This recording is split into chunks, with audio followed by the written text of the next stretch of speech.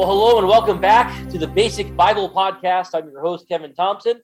And today we are welcoming back to the podcast evangelist Dan Knickerbocker. Brother Dan, welcome back. Well, it's a delight to be with you, Kevin, and I appreciate the opportunity. Well, we were just talking. This is your 45th year in ministry. Is that about roughly? Yes. Wow. That's just an incredible thing. My pastor at where I'm at now just celebrated 40 years in ministry. Amen. So it's possible to keep going and to go strong. We see all of these. It seems like every other week you hear about another big name preacher who's fallen. But that doesn't have to be the case. And Brother Dan, people like you remind me that you can be faithful to the Lord and Lord will bless, and you can still serve the Lord even after 45 years. Yes. I'm busier now than I think I've ever been, so I thank the Lord for that. So this is your 22nd year in evangelism. Yeah, 22nd year in evangelism and 23 years pastoring. And I started a year before that, so it'd be 45 years. That's incredible. Well, thank you for your faithfulness and the example that you've been. Amen. All right, well, we want to jump in, and we're going to talk, and we'll give out your website and everything later, Revival Ministries, and you've been a great blessing to me and to many other people and churches. We're going to be talking, today is our Father's Day edition of the podcast. And Dan, you've written a booklet on this topic, and I know you've preached on the home, you've preached on family conferences before, and so you had a great dad, and from what I'm told, you yourself are a great dad. I know you're not going to say that, but I'm going to say that for you, because I've spoken with your kids, and so I thought, man, you'd be just a great guy to have on our podcast today. So, Amen. So tell us, let's first talk a little bit about your dad. Tell us about your dad. Well, my dad was a first-generation Christian. He accepted Christ as his Savior through a preaching conference, a youth conference with a great preacher of days gone by. And I'm trying to remember his name right now, but it's left me for a second here. But Percy Crawford was his name. And he did a lot through the Youth for Christ. Yep. My dad ended up going to Baptist Bible Seminary in right there in Endicott, Johnson City, New York, and got sick in the middle of all that with Crohn's disease and had to get out. And never really technically finished his education, but started 5 churches and 5 Christian schools and raised 5 boys to serve the Lord. So he was quite the man of God that little did I realize until after he's gone, do I realize the impact that he had. Yeah. They had 16 grandchildren. And 11 of them are in full-time Christian service. Wow. And that's a huge blessing. The rest are in church. And it's wonderful to have those kind of results. I'll never forget, my father said to me one day, and my other 4 brothers, he said, let's go into the bedroom and have a prayer meeting. Now, normally when we went into the bedroom to have a whaling expedition, but yeah, this time it was to pray. And he said, boys, I won't know how your mother and I did until we find out how our grandkids turn out. That was a pretty sobering thought.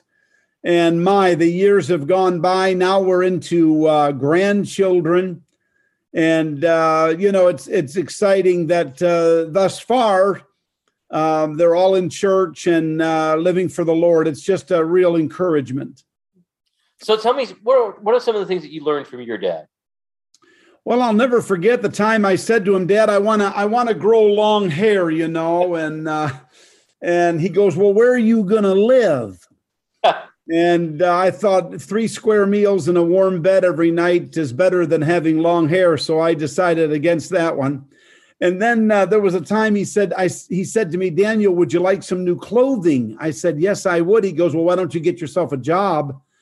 And I ended up getting a job, and I discovered money. I can tell you that. And it's been a blessing. My dad had such influence on us.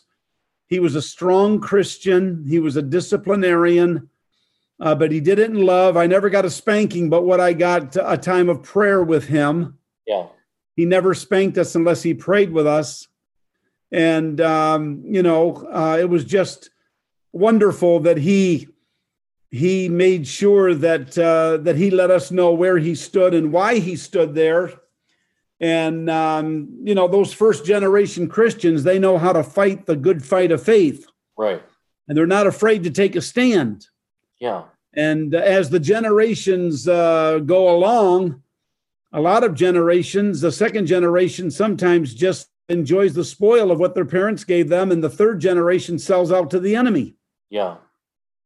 And that's basically what my book is all about. Right. You've seen this book, haven't you? Yeah. Yep. Yeah, that's the book on which generation do you represent? And the message basically is the first generation fights the good fight. The second generation enjoys the spoil of what the first generation gave them. But then the third generation, they want to do something different. Yeah. And they sell out to the enemy, and boy, it's tragic. Yeah. So how do you avoid that? Because you're a second generation. And I'm a second generation. Well, my dad was a first generation Christian. And so I've got kids that they're third generation. But how do you recognize that, first of all? Mm-hmm. That's kind of a trajectory that you could go. But you didn't go that trajectory, and it doesn't look like your kids are going in that trajectory. So what hope do you give us here? How can we avoid that? Well, I think that the real seller of this whole thing is that my parents were real. Yeah. They struggled financially, but they never complained. They treated us with respect and loved us unconditionally.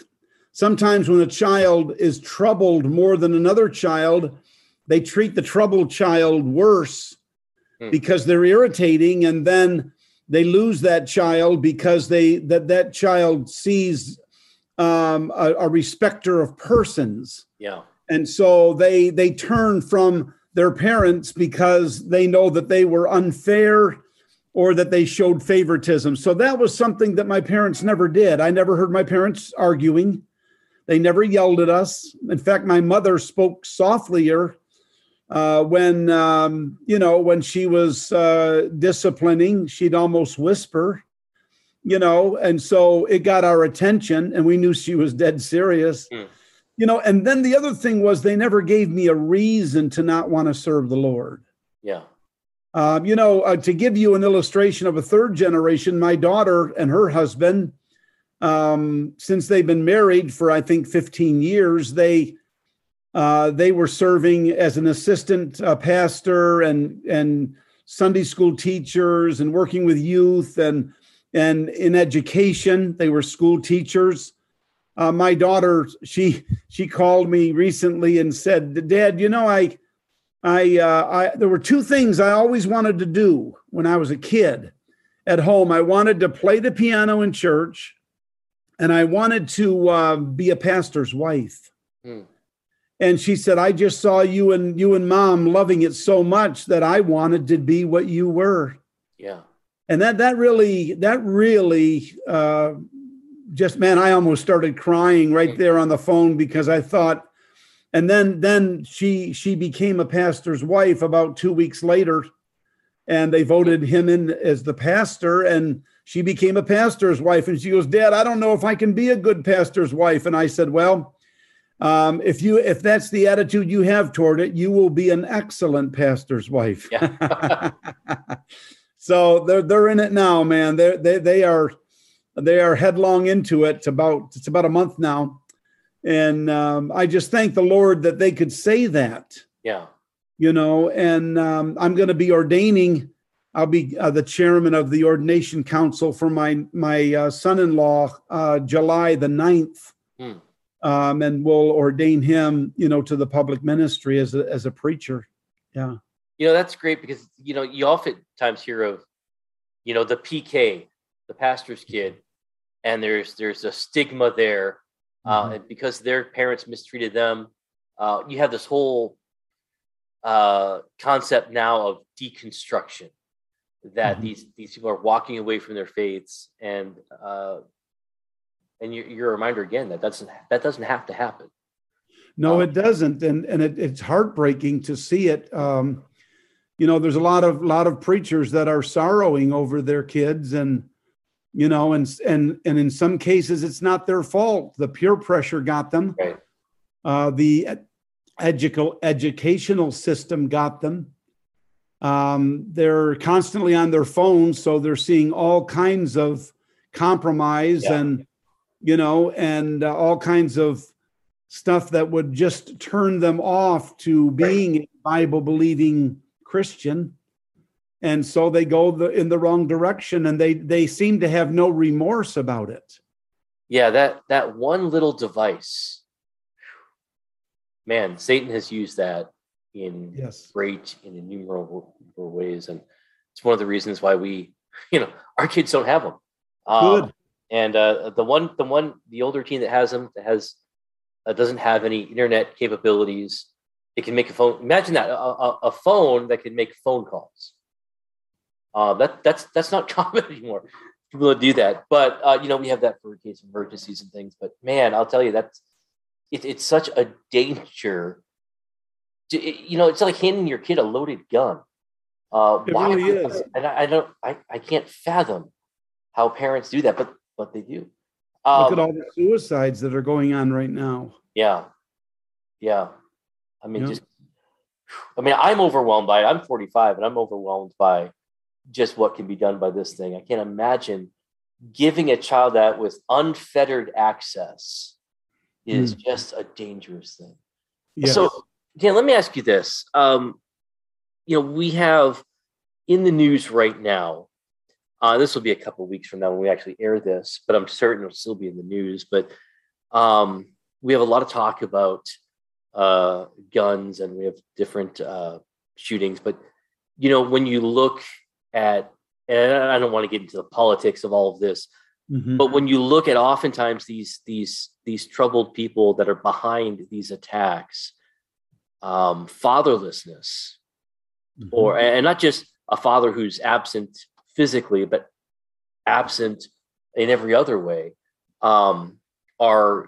you can see that trend behind a lot of these people. So that, to me, just emphasizes the need and the great importance of fathers, and especially in Christian homes, in Christian churches, the role of father is so important and so key.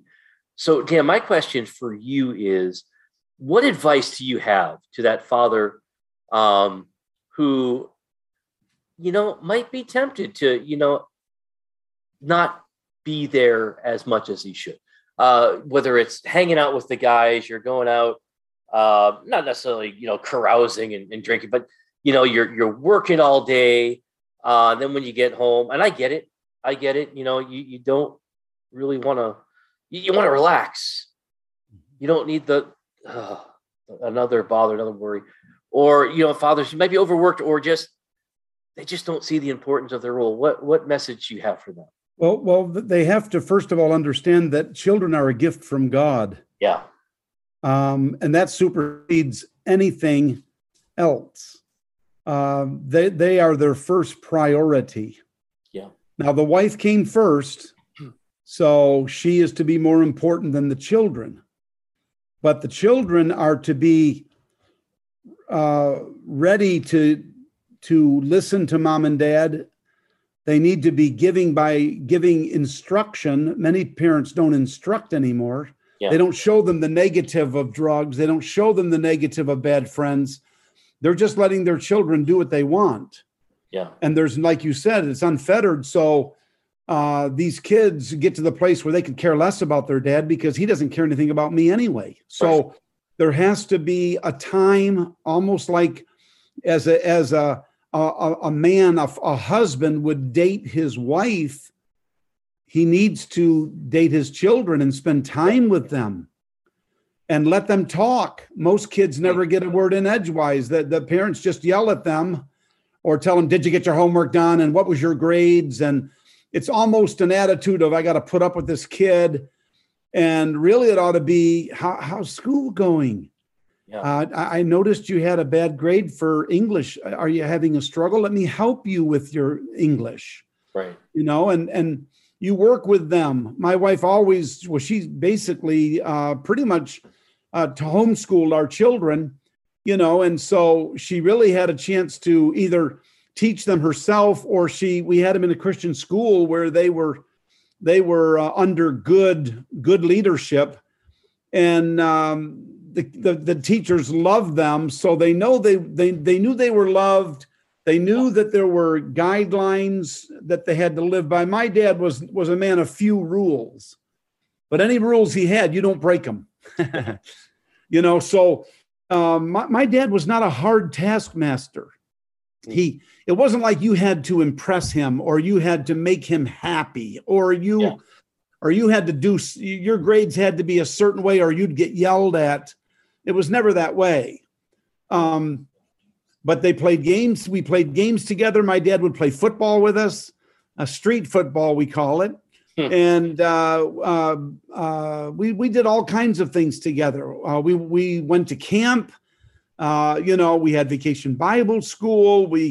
My dad started a Christian school, so we had 60 kids, and they were all good kids and from good Christian homes. And my dad even took in kids, strays that their parents didn't want them, or their parents couldn't control them.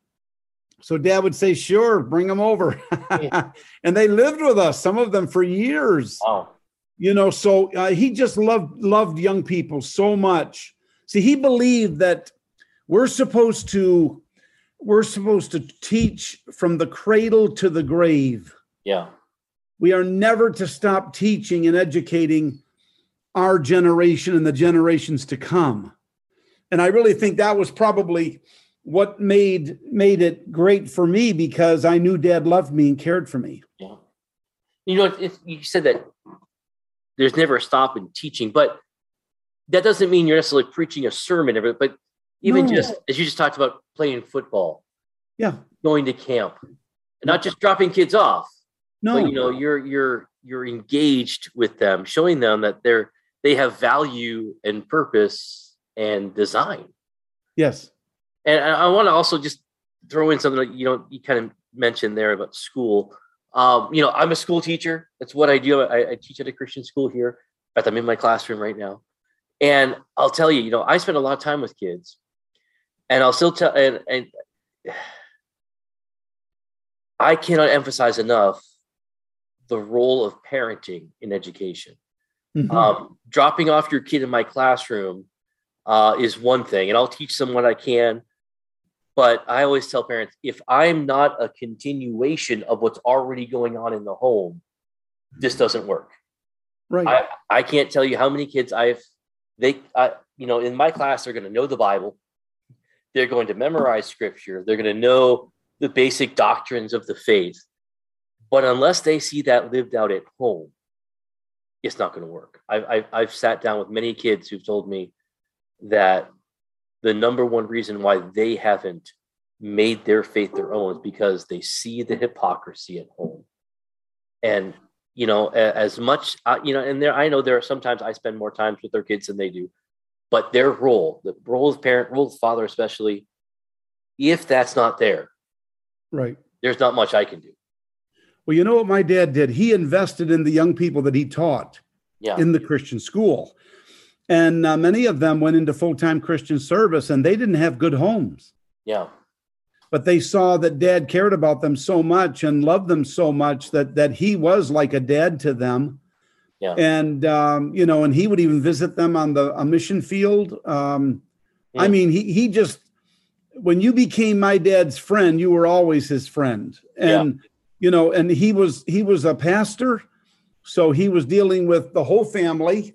He was teaching the kids, and we had kids from other churches, but the ones that would let him, he really would mentor them. Yeah. So we have to see, if a person has a terrible home, that means you want to spend more time with that person. Right. And that makes a difference. Yeah. And so, again, there is hope for, if you find yourself in that situation, maybe you don't have the best home situation. I didn't have the best home situation, but the gospel can overcome all of that. And I had some great people in my church. In fact, my home pastor, Jim Wilkes, you went to college with him back at Baptist Bible College East. And, he invested his life into me. Amen. And that was my saving grace. That's what helped me. Yeah. Amen. But all right, go ahead. No, there's hope. Yes. And we've got to believe that there's hope, and we've got to let the children know that there's hope, that God is real. Right. Every other bad thing that comes into our life, but God. Yeah. If you study that word, but God, throughout the scriptures, it's amazing because it shows that God is better than everything else, and yes. And that what's bad is he can correct if we let him. So, yeah, the role of father is crucially important. We need to emphasize that, but we also need to emphasize that if you didn't have that role model, or you didn't have that love as a child, you still have a heavenly Father who can overcome all of that.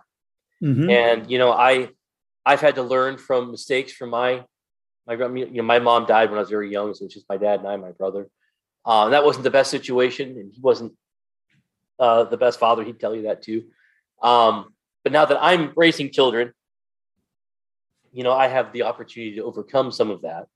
Yes. And although I'm still have quite a ways to go in learning some of those lessons, but they're not going to see some of the same mistakes that I saw.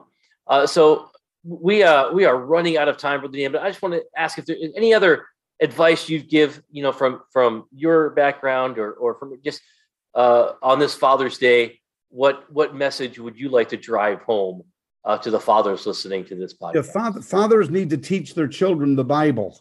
Yeah. I mean, really do it by the stories in the Bible. Mm. And give a moral to the story. What was the moral of the story? How can we use what happened to them? Yeah. It's like Noah and the ark, and notice how his sons and their wives' lives were spared, and that was it. Mm.